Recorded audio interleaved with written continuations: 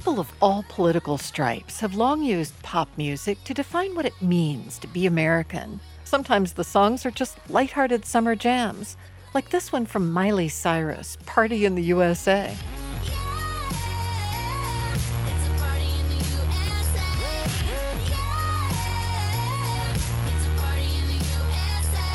But other times, these musical arguments are serious.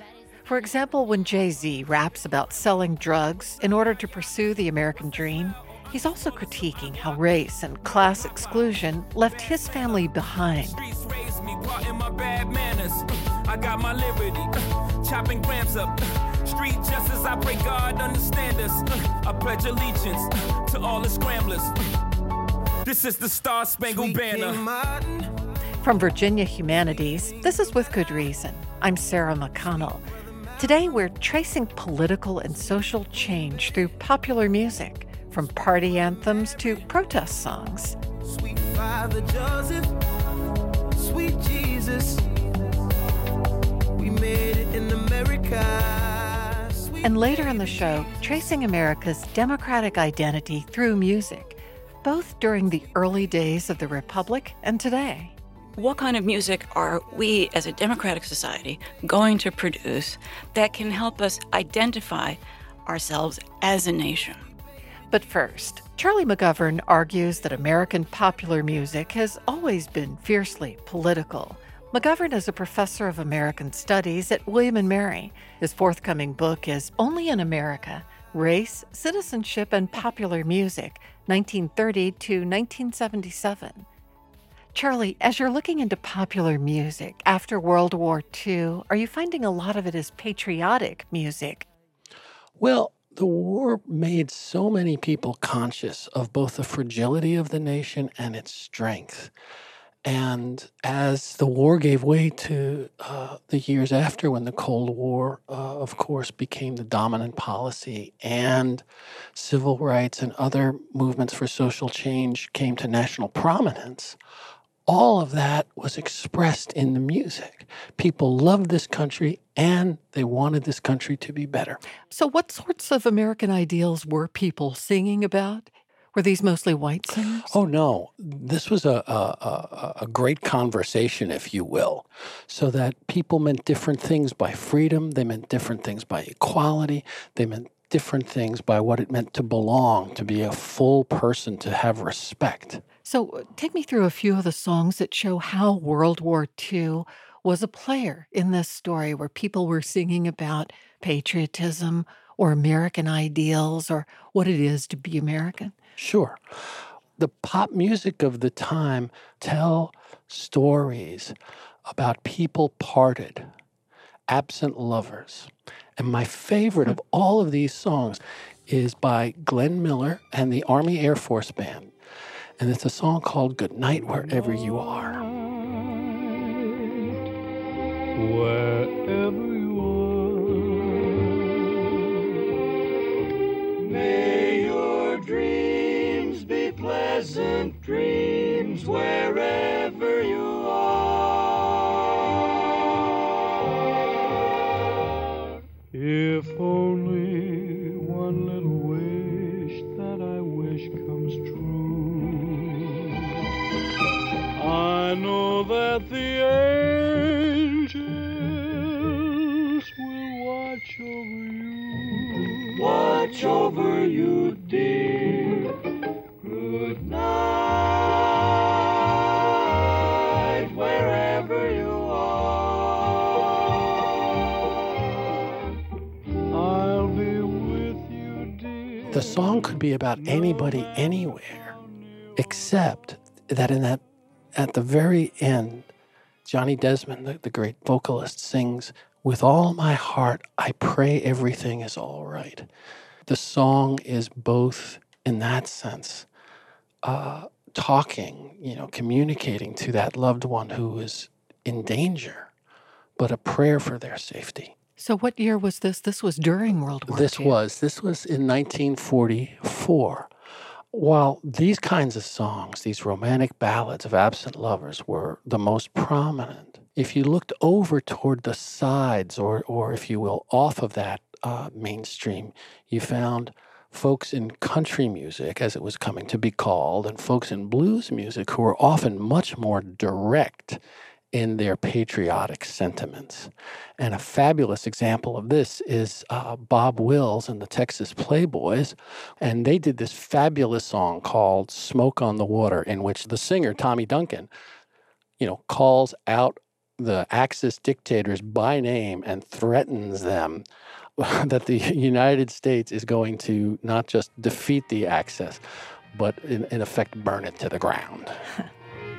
There will be a sad day coming for the foes of all mankind. They must answer to the people, and it's troubling their minds. Everybody who must fear them will rejoice on that great day, when the powers of dictators shall be taken all away. There'll be smoke on the water, on the land and the sea, when our army and navy overtakes the enemy. There'll be smoke on the mountains where the heathen gods stay, and the sun that is shining will go down on that day.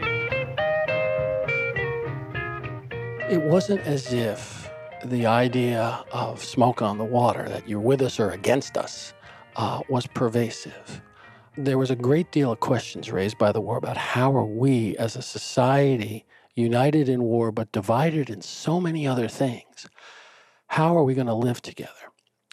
And after the war, pundits, politicians, and artists all were very concerned with what used to be called tolerance or belonging. And Frank Sinatra, who had just become the most popular singer in America, devoted a lot of his time as a young artist to doing work for racial and ethnic tolerance.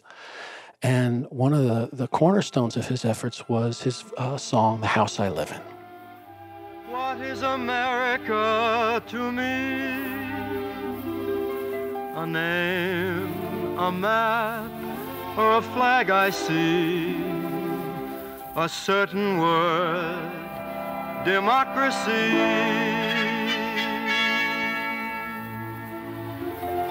What is America to me?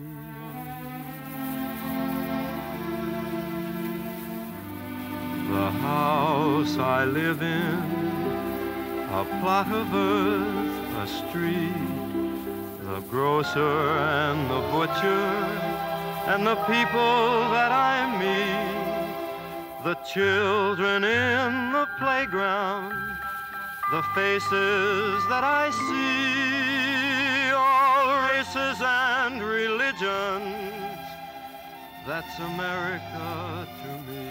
So what about African American singers at this time? Were they also singing patriotic songs during this period? African Americans' patriotism has always been on display. But because their experience has been so horrific, living as enslaved people, African American singers often called for, even demanded, respect, brotherhood, solidarity, and especially a place for them. And there was nobody who did that better than Nat King Cole. And this song from 1952 called My Brother is a fabulous example. My brother is a guy, an ordinary guy, who gets along with all his fellow creatures. My brother makes the claim, folks are pretty much the same, and $50 seats are in the bleachers. My brother doesn't ask what church you may prefer, what friends you have, or who you get your mail from. He doesn't want to know how much money you can show, or what side of the railroad track you hail from. He's was always understood. It's interesting. It's so beautiful, but it's also a very subtle message. We're all one, right? Yes, yes. But by the early 1960s, African Americans were getting more and more impatient. And Lena Horne, pinup idol of black and white soldiers during World War II, she comes out with a song called Now. It's one of the most powerful civil rights songs that ever appeared on a Pop 45. And we mean action now.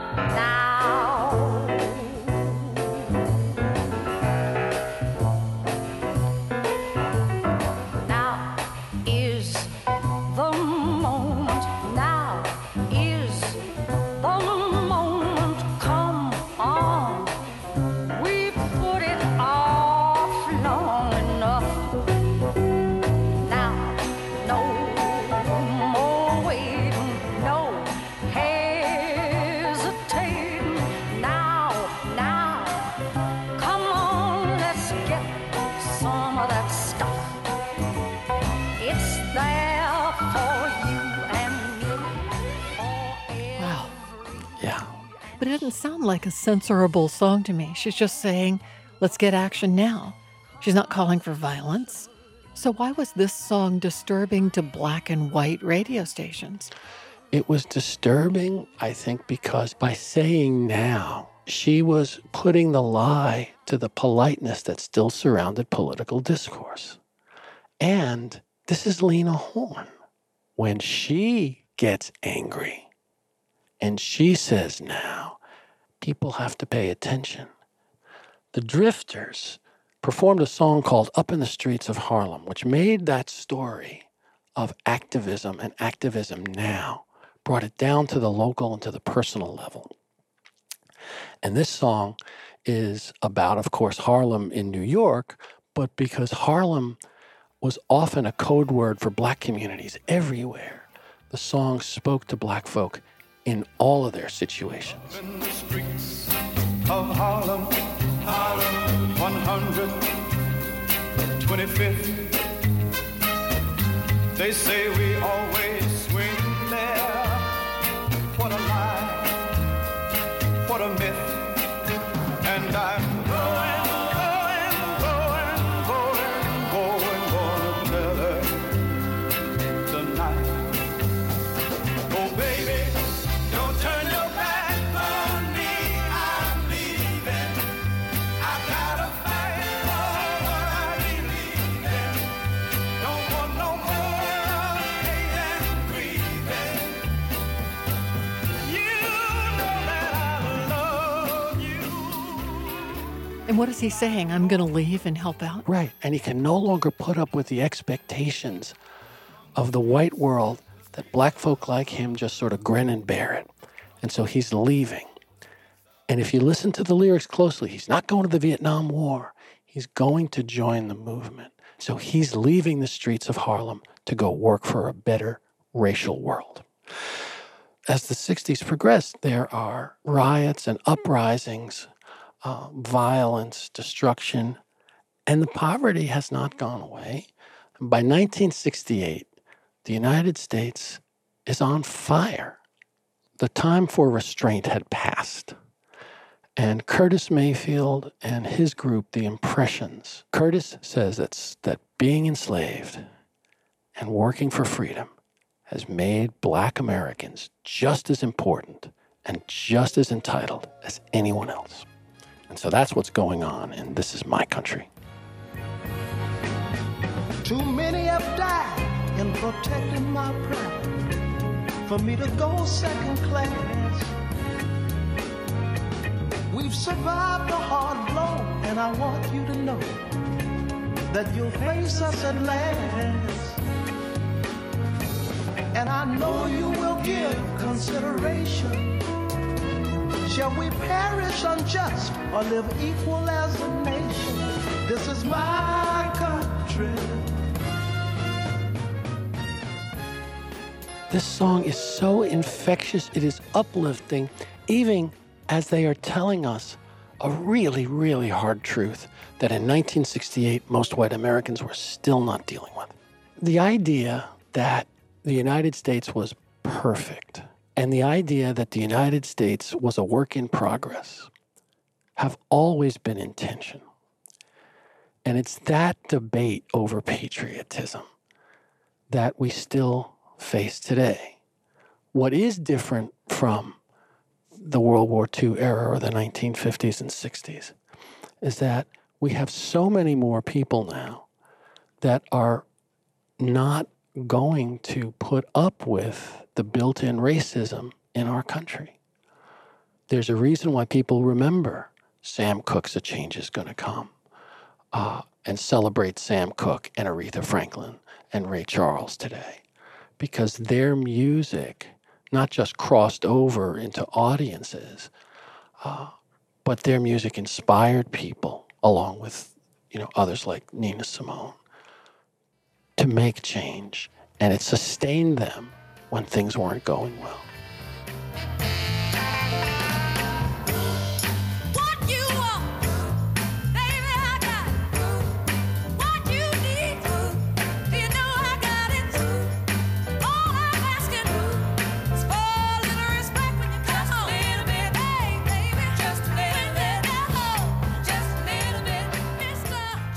Charlie McGovern is a professor of American Studies at William & Mary.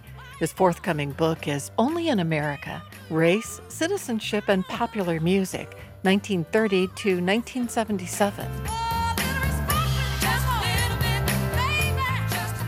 Coming up next, how today's streaming services are changing how we view music, and perhaps the very idea of democracy. My next guest is Nancy Hanrahan, a professor of sociology at George Mason University. Before becoming an academic, she spent 10 years in the music business in New York City. Now she studies the sociology of music. She argues the American ideas of democracy and citizenship are interwoven with how we experience music, from orchestral performance to digital streaming. Nancy, so people have been debating the notion of how music furthers democracy or is representative of our democratic ideals for a long time. When did you first see that emerge in American culture? It goes back to the 1830s. At that time, the concern with democracy was a way of distinguishing the culture of these United States from the elite and aristocratic cultures of Europe. I mean, de Tocqueville asked this question in Democracy in America, and it was a beautiful statement. He said, what kind of culture would an egalitarian society produce? Because up until that point, culture, and I'm using that word in quotes, was really associated with aristocratic or elites in society. It became a subject of quite fierce debate in the 1830s, 40s, 50s, really all through the 19th century. And the question there was, what kind of music are we as a democratic society going to produce that can help us identify ourselves as a nation? So the debate is really caught up with this whole question about national identity. It's later also caught up with the question about morality, shared values. Right? And the idea that somehow a music that is authentically American would express those shared values and would help to unite and identify the nation. So what music did we identify as uniquely American, let's say, in the 1800s? There were, of course, many different camps for this debate. Some people, for instance, John Sullivan Dwight, who represented the sort of Bostonian view, suggested that democracy in music was making the best European classical music available to the largest number of people.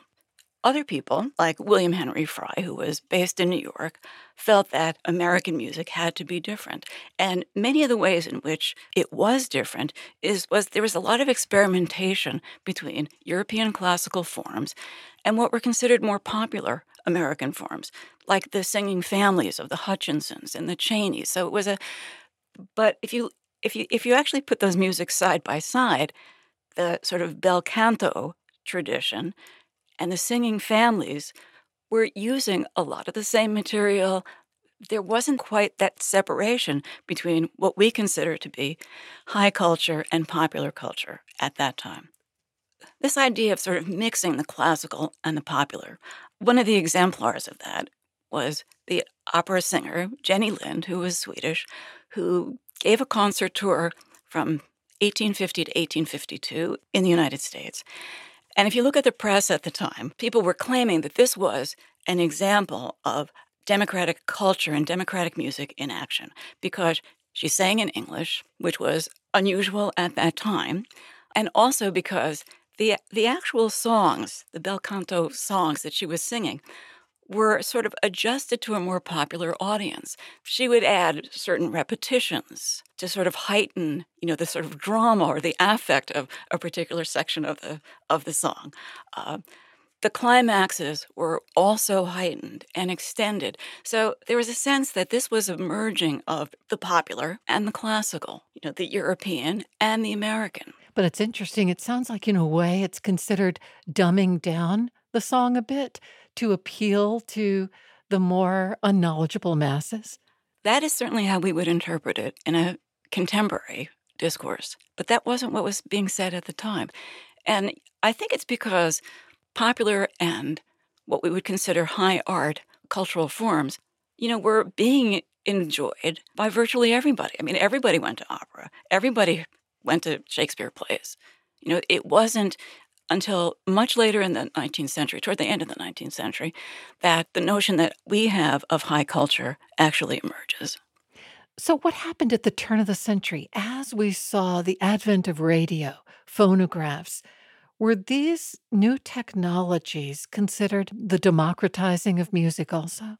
Yes, and it's actually an important touch point in terms of comparison with the contemporary discourse about democratization. Because when we think about that now with digital technologies, we're thinking in terms of technological affordances. People have access. They can listen to whatever they want. There's a, multitude of possibilities out there. That's a very different conception of what democracy means with respect to music than certainly it was in the 19th century. The idea was that through radio and the sort of major broadcasters, that this would unify the nation because everyone is listening to the same thing. So it's more a cultural democracy. It's like later we talked about the three major networks. We're all watching one of them. That's right. So the notion of democracy is still tied to a very strong sense of the nature of some social and political collective.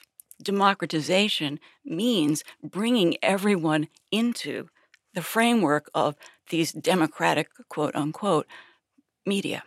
Was the debate about music and democracy in the early 20th century also about, look, we can bring you any kind of music from any corner of the country, so we can all hear Appalachian music or country or high music, high art music? The debate was raging, okay? So, Right.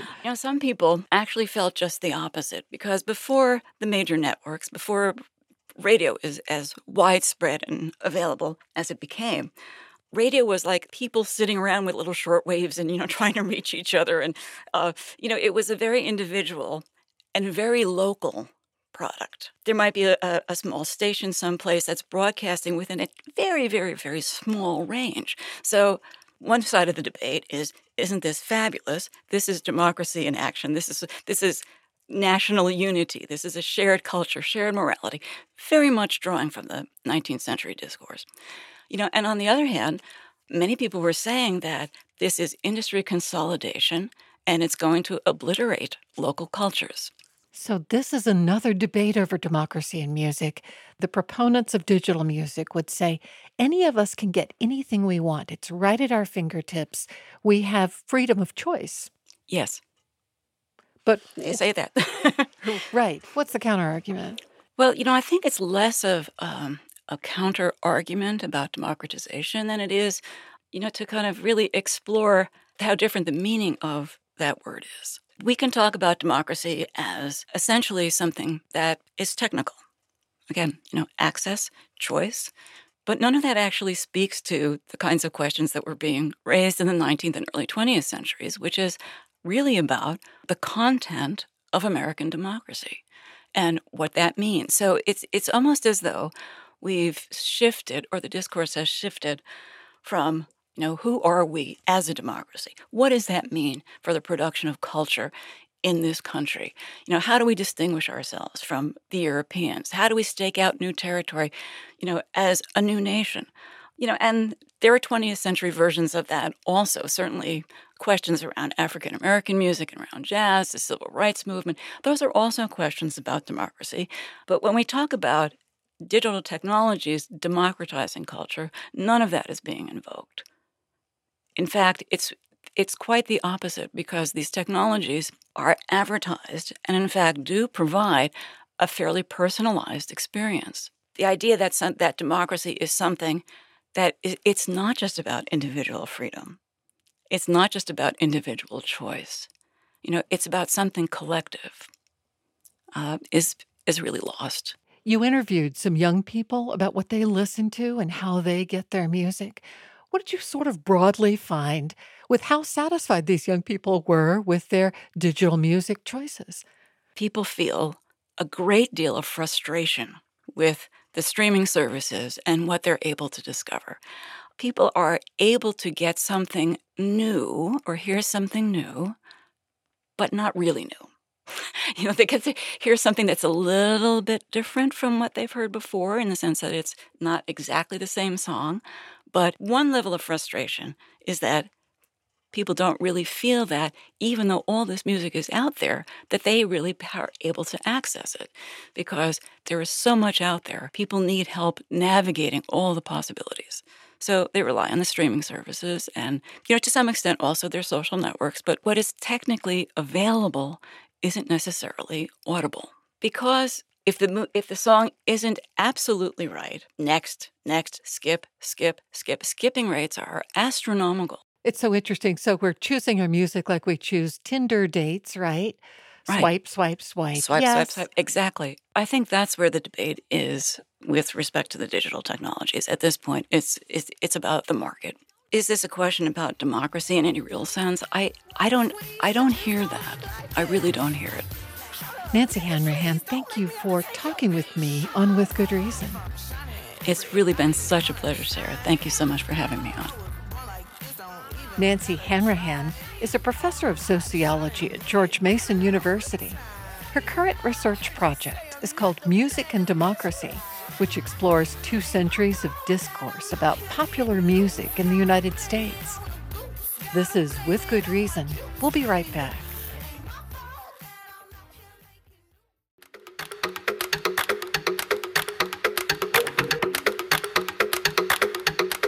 Welcome back to With Good Reason from Virginia Humanities. I'm Sarah McConnell. Music is a political force and an integral part of how cultures and communities tell their stories. But in sub-Saharan Africa, some important music recordings have been buried away in old colonial archives. Noah Lobley is a former radio DJ who wants to unbury them. Lobley is an ethnomusicologist at the University of Virginia. He works with South African musicians to bring field recordings of traditional music to the people, even if that means turning donkey carts into DJ stands. Noel, when did you first fall in love with African music? I was working as a professional DJ in clubs and on radio decades ago. And in 2001, I think, a friend of mine, an anthropologist, invited me to go and join him and travel and live in Kenya for 3 months. It was my introduction to anthropology, how you hang out with people, how you work with cultures. And the natural musician in me started to apply that to music and following a lot of music locally throughout Kenya. The mix of tradition and modern, how it was everywhere, how in the smallest, tiniest churches it would be blasting out on the streets. You'd hear like hip-hop music being played in situations you wouldn't expect it, like elder communities listening to it. And it just felt like it had a special place to me. So what happened after Kenya? You went back to London, sort of a changed man. Yeah, came back determined to work with, to study African music, to find out what was underneath it. I studied ethnomusicology back at the University of Oxford in England. So during this time, I knew African music, I knew world music from the more produced side of things, what we hear on radio, what's on record labels. But I became aware of these field recordings, these like snapshots, moments that are recorded in context, music, in the place where it's actually made rather than overproduced in a studio. Field recordings by whom? Field recordings by different collectors, anthropologists, private collectors. The one that really turned my ear and head was a collection recordings made by Hugh Tracy, who was an English pioneer, collector, ethnomusicologist who in the 1920s moved to southern Rhodesia and fell in love with the local music making and devoted the rest of his life to trying to record all of the music making of sub-Saharan Africa. So he established the International Library of African Music, 40,000 recordings, 200 language groups, 18 countries. So that's an archive now, it's a teaching institution. But when I was first introduced to it, I could only find little tiny fragments online. Give me an example of an early fragment you found that just thrilled you. One that stayed with me, stood out so strongly in these early days of listening was a recording of a Laziba mouthbow played by shepherd boys in Lesotho. We'll listen to a short fragment here.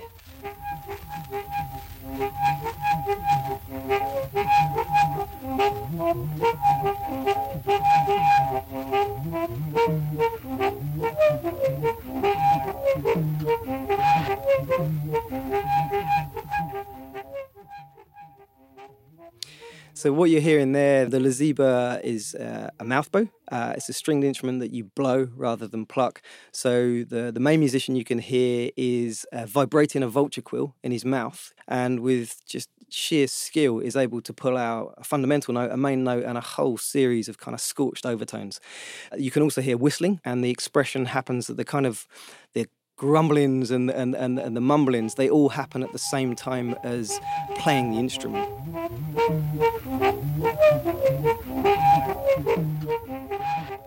It's aesthetically stunning, but it's to communicate with animals, it's to communicate with space, it's very much of a place. It features on the national radio in Lesotho as well, as part of the, I think it's just before the news or so it's kind of got an iconic symbol. When I first started hearing these sounds online, I responded purely as a DJ and artist to the sound, the quality of the sound. To me, it sounded like acid house music, which I grew up on. The distinctive sound in acid house is distorting a bass line, a machine that distorts a bass line, and it makes this whole... It's been described as squelchy. The acidic sound is this kind of coruscated and scorching sound that it just electrifies clubs. Having grown up on that and been involved with that scene, I had the same reaction to what I could hear in the Laziba here. I'm not saying the traditions have influenced each other, but sonically there's something connected there, I think. After you became so moved by the archival sounds from African music that you found, you went back to Africa. Tell me about the experience you had with a donkey cart and cassettes. Sure. So it struck me that this wonderful collection was unknown outside of academic circles, and it mapped history amongst 200 different communities in South Africa. It was recorded at a time when music and culture was hugely changing, this kind of rural to urban migration that was happening, people going to work on mines. So it was massive social, cultural upheaval and change. It's supposed to be a moment of celebration of indigenous music and culture. So what interested me was working with local artists, local Black South African artists, and whether this record would mean anything to them. And I was lucky enough to meet Nyakonzima Tsana, a professional musician and choreographer, dancer, who when I met him was teaching kids to dance hip-hop, and Xolile Madinda, a hip-hop artist and rapper. I said, do you want to come and hear this archive? And they're like, yeah. And we came in, we listened to it together, and we started to map a project together. So some recordings are like, yeah, this is our anthem. We still all sing this today, and it was recorded in the 50s. It was surprising to them to know that record existed. And then as we went over time, we kind of drew out recordings that we thought might be of interest to people. But these were locked up in an archive, and they opened my eyes to methods that could expose the recordings in the townships to local communities. So they're like, if you want to get these things heard, hire a donkey cart. We'll travel around singing the songs on the donkey cart. We'll set up a PA system and we'll DJ them. We'll DJ the old recordings. We'll DJ house and ragga and hip hop. We'll do performance and people will come. And so we did. And they did come. How many communities did you visit? Probably dozens of different townships in surrounding areas. We got responses from hundreds and hundreds of people. And tell me, you were playing old songs or you're playing new songs? We were playing recordings from the Hugh Tracy collection. The ones we were using were all recorded amongst Xhosa communities, XHOSA, in the 1950s. And we were playing those to contemporary Xhosa communities today. Give me an example of one that really excited some of these communities to hear again. This is Somagwaza. This is actually recorded in Mpondoland, a community in the Eastern Cape of South Africa. So Somagwaza.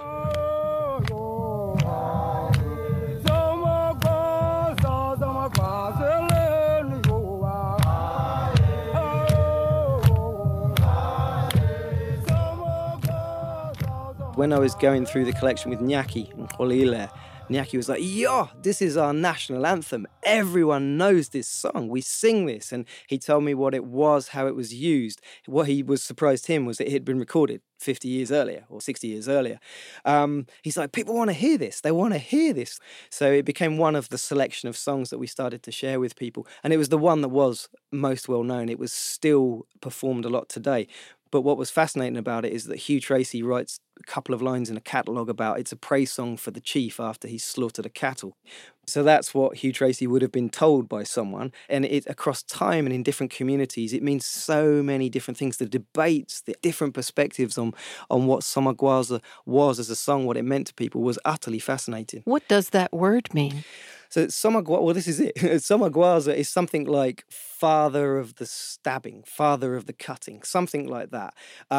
It's because it's most strongly associated with an initiation ceremony, a circumcision ceremony, which is called an umgidi, which is still practiced a lot. And it's quite controversial in some ways now.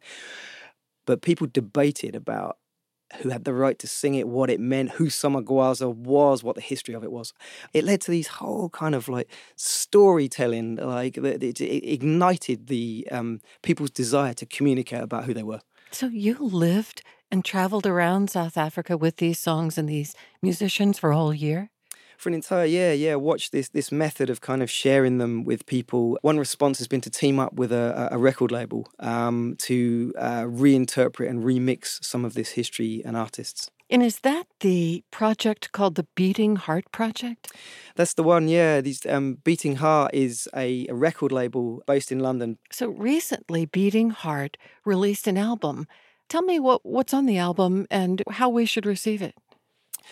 There's two parts to the album. There's the Malawi originals recorded by Hugh Tracy in the 1950s, the field recordings, and the remixes, 21 remixes done by international and Malawian artists. So that they exist side by side. And the international artists, many based in London, from the sort of electronic, dubstep, house scene, have responded very, very strongly to these original recordings. So give me an example of an original piece on the album and also a remixed piece by one of these modern groups. So let me play for you here. This is a song recorded by Hugh Tracy in Malawi in the 1950s, 1957. It roughly translates from Chua as money is the devil.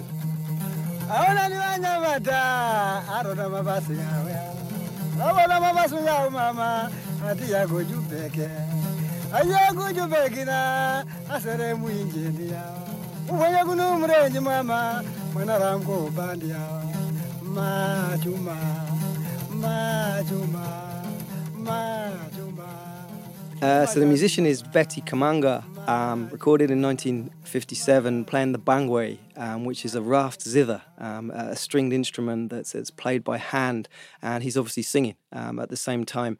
Rhythmically very complex, very warm, so it sounds so warm. And the topic, he's singing about the problems of money, what happens when you leave your community and go and work on the mines in Johannesburg. There was huge rural to urban migration at this time. So let me play for you now the remix that was done of Money is the Devil. This was remixed by Rudimental, London-based, very successful, very, very well-known house electronic 15-piece group.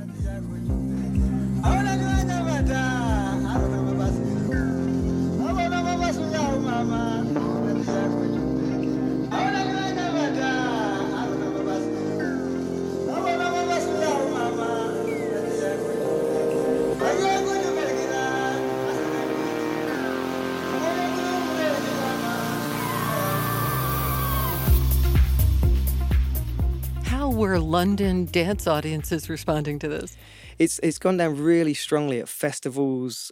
People really gone for the sound, and I say the story behind it because Beating Heart is trying to work by using this sort of international profile of artists and the electronic house scene to help invest back in local community projects. All of the artists on Beating Heart Malawi work for nothing. It's a non-profit label, and the proceeds are investing back in local communities in Malawi. So in this case, with Malawi, Beating Heart is working very closely with the Garden to Mouth program, which does sustainable nutrition programs in schools in Malawi. Do you worry that even in these days, in spite of the excitement and the chance to release it to a wider audience, people outside of Africa are still appropriating that music for their own excitement and musical purposes? Absolutely, it's a very, very pressing concern and question. To sample the rest of the world, to feather your nest is a neo-colonial pursuit. What's exciting about something like a Beating Heart project is the attempt to be collaborative, to work with the international music industry, but closely with anthropologists, local communities, and kind of get that conversation and that collaboration right. And the collaboration is the most important thing. You know, it's the equality of the exchange, and it's very, very difficult to achieve that. That's the challenge and the exciting challenge. Noel, this has been wonderful. Thank you for sharing your experiences and music with me today on With Good Reason. You're very welcome. Thank you for having me. Thank you for your interest. And let me just play one more song. This is Undamu Temba Nyanja, a kalimba, an mbira. You know, people call it a thumb piano, but it's an mbira. This was recorded by Hugh Tracy in Malawi, again in the mid-1950s.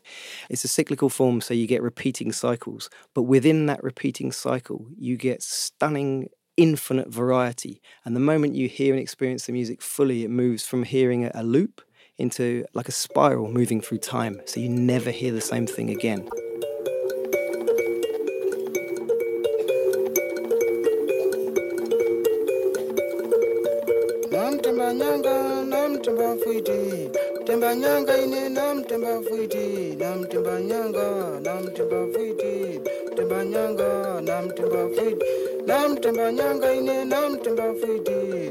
Banyanga ine namtemba fuiti, namtemba nyanga, bafuiti, namtemba nyanga, namtemba fuiti, nyanga ine namtemba fuiti.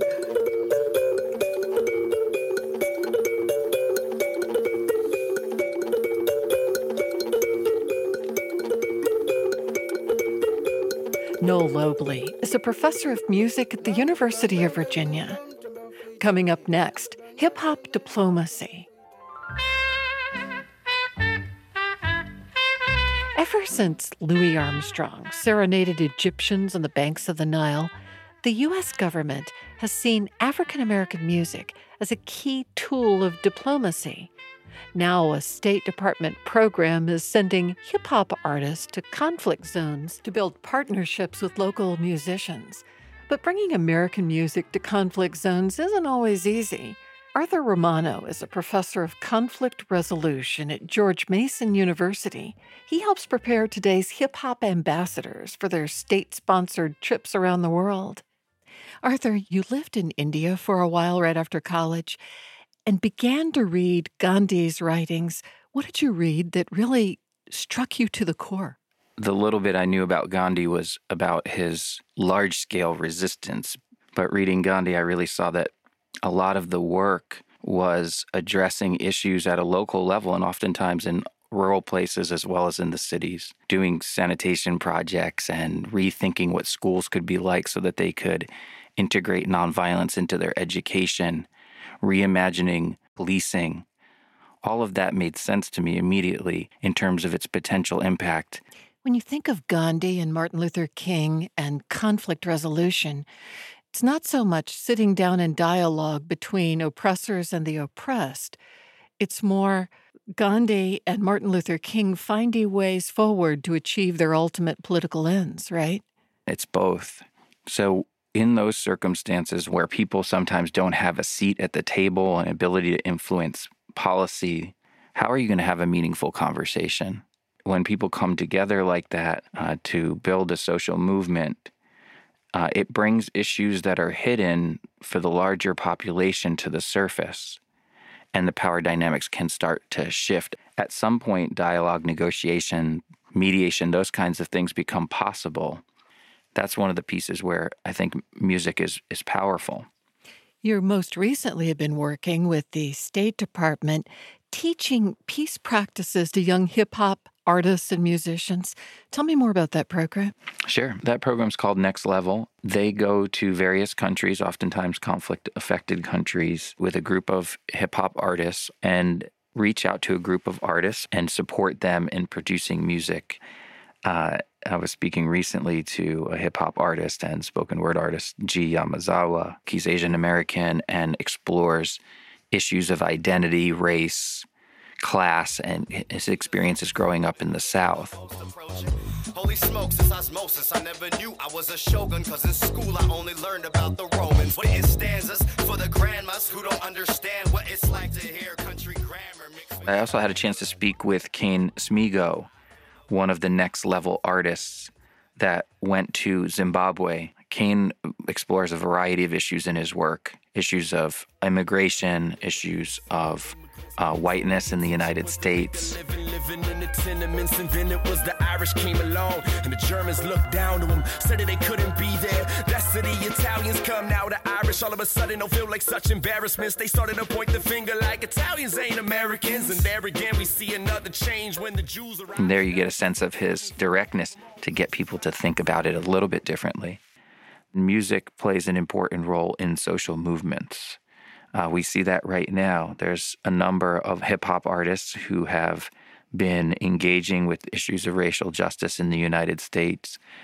Kendrick Lamar's performance, of course, at the Grammys brought up issues and really exemplified issues of the history of racial segregation and violence in the United States that generated a lot of conversation. There's been the work of Tef Poe in St. Louis, where he's really, in many ways, educated people nationally about the context that people are living in, both in St. Louis and Ferguson.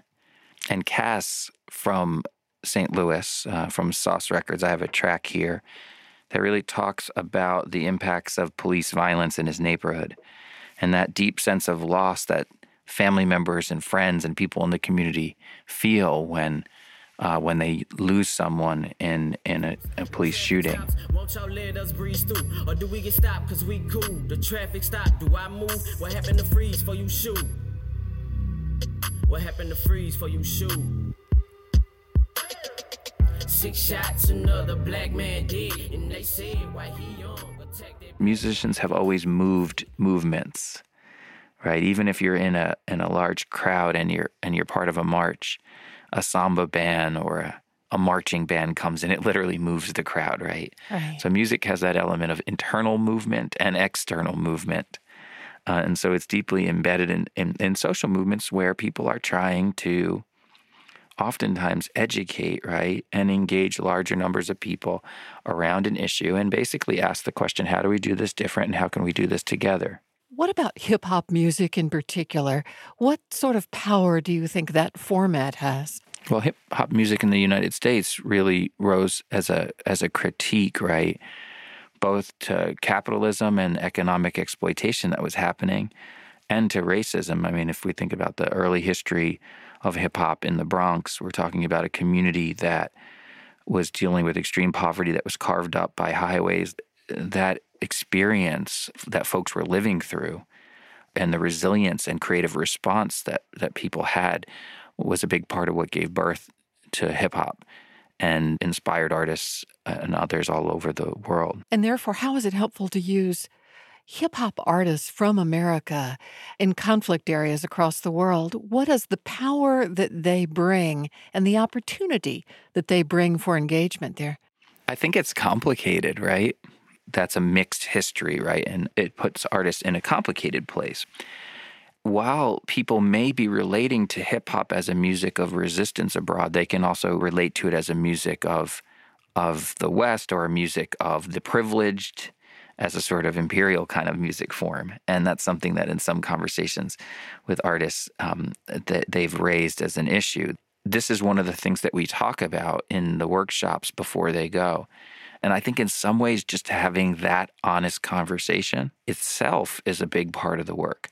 Artists are in learning mode, and I think that can be really effective and helpful, learning about how people understand them, understand these art forms, and then how do they leverage the power of music, of community, of collaboration, of creativity to then push forward social change in the ways that they're hoping for. I think that's a natural process for them oftentimes. Arthur Romano, thank you for sharing your insights into this on With Good Reason. It was a pleasure to be here. Thank you. Mes avertissements, mais voici un monde prisme, abysme devant rapma. Je rappe tellement malma, mais c'est du rapma. Respect à tous ces gars qui m'ont fait depuis des années, rap plus ma micro.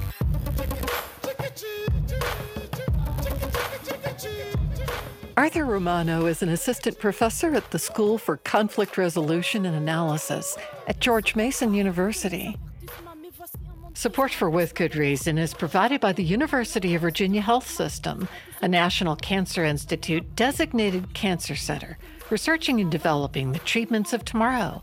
UVAHealth.com.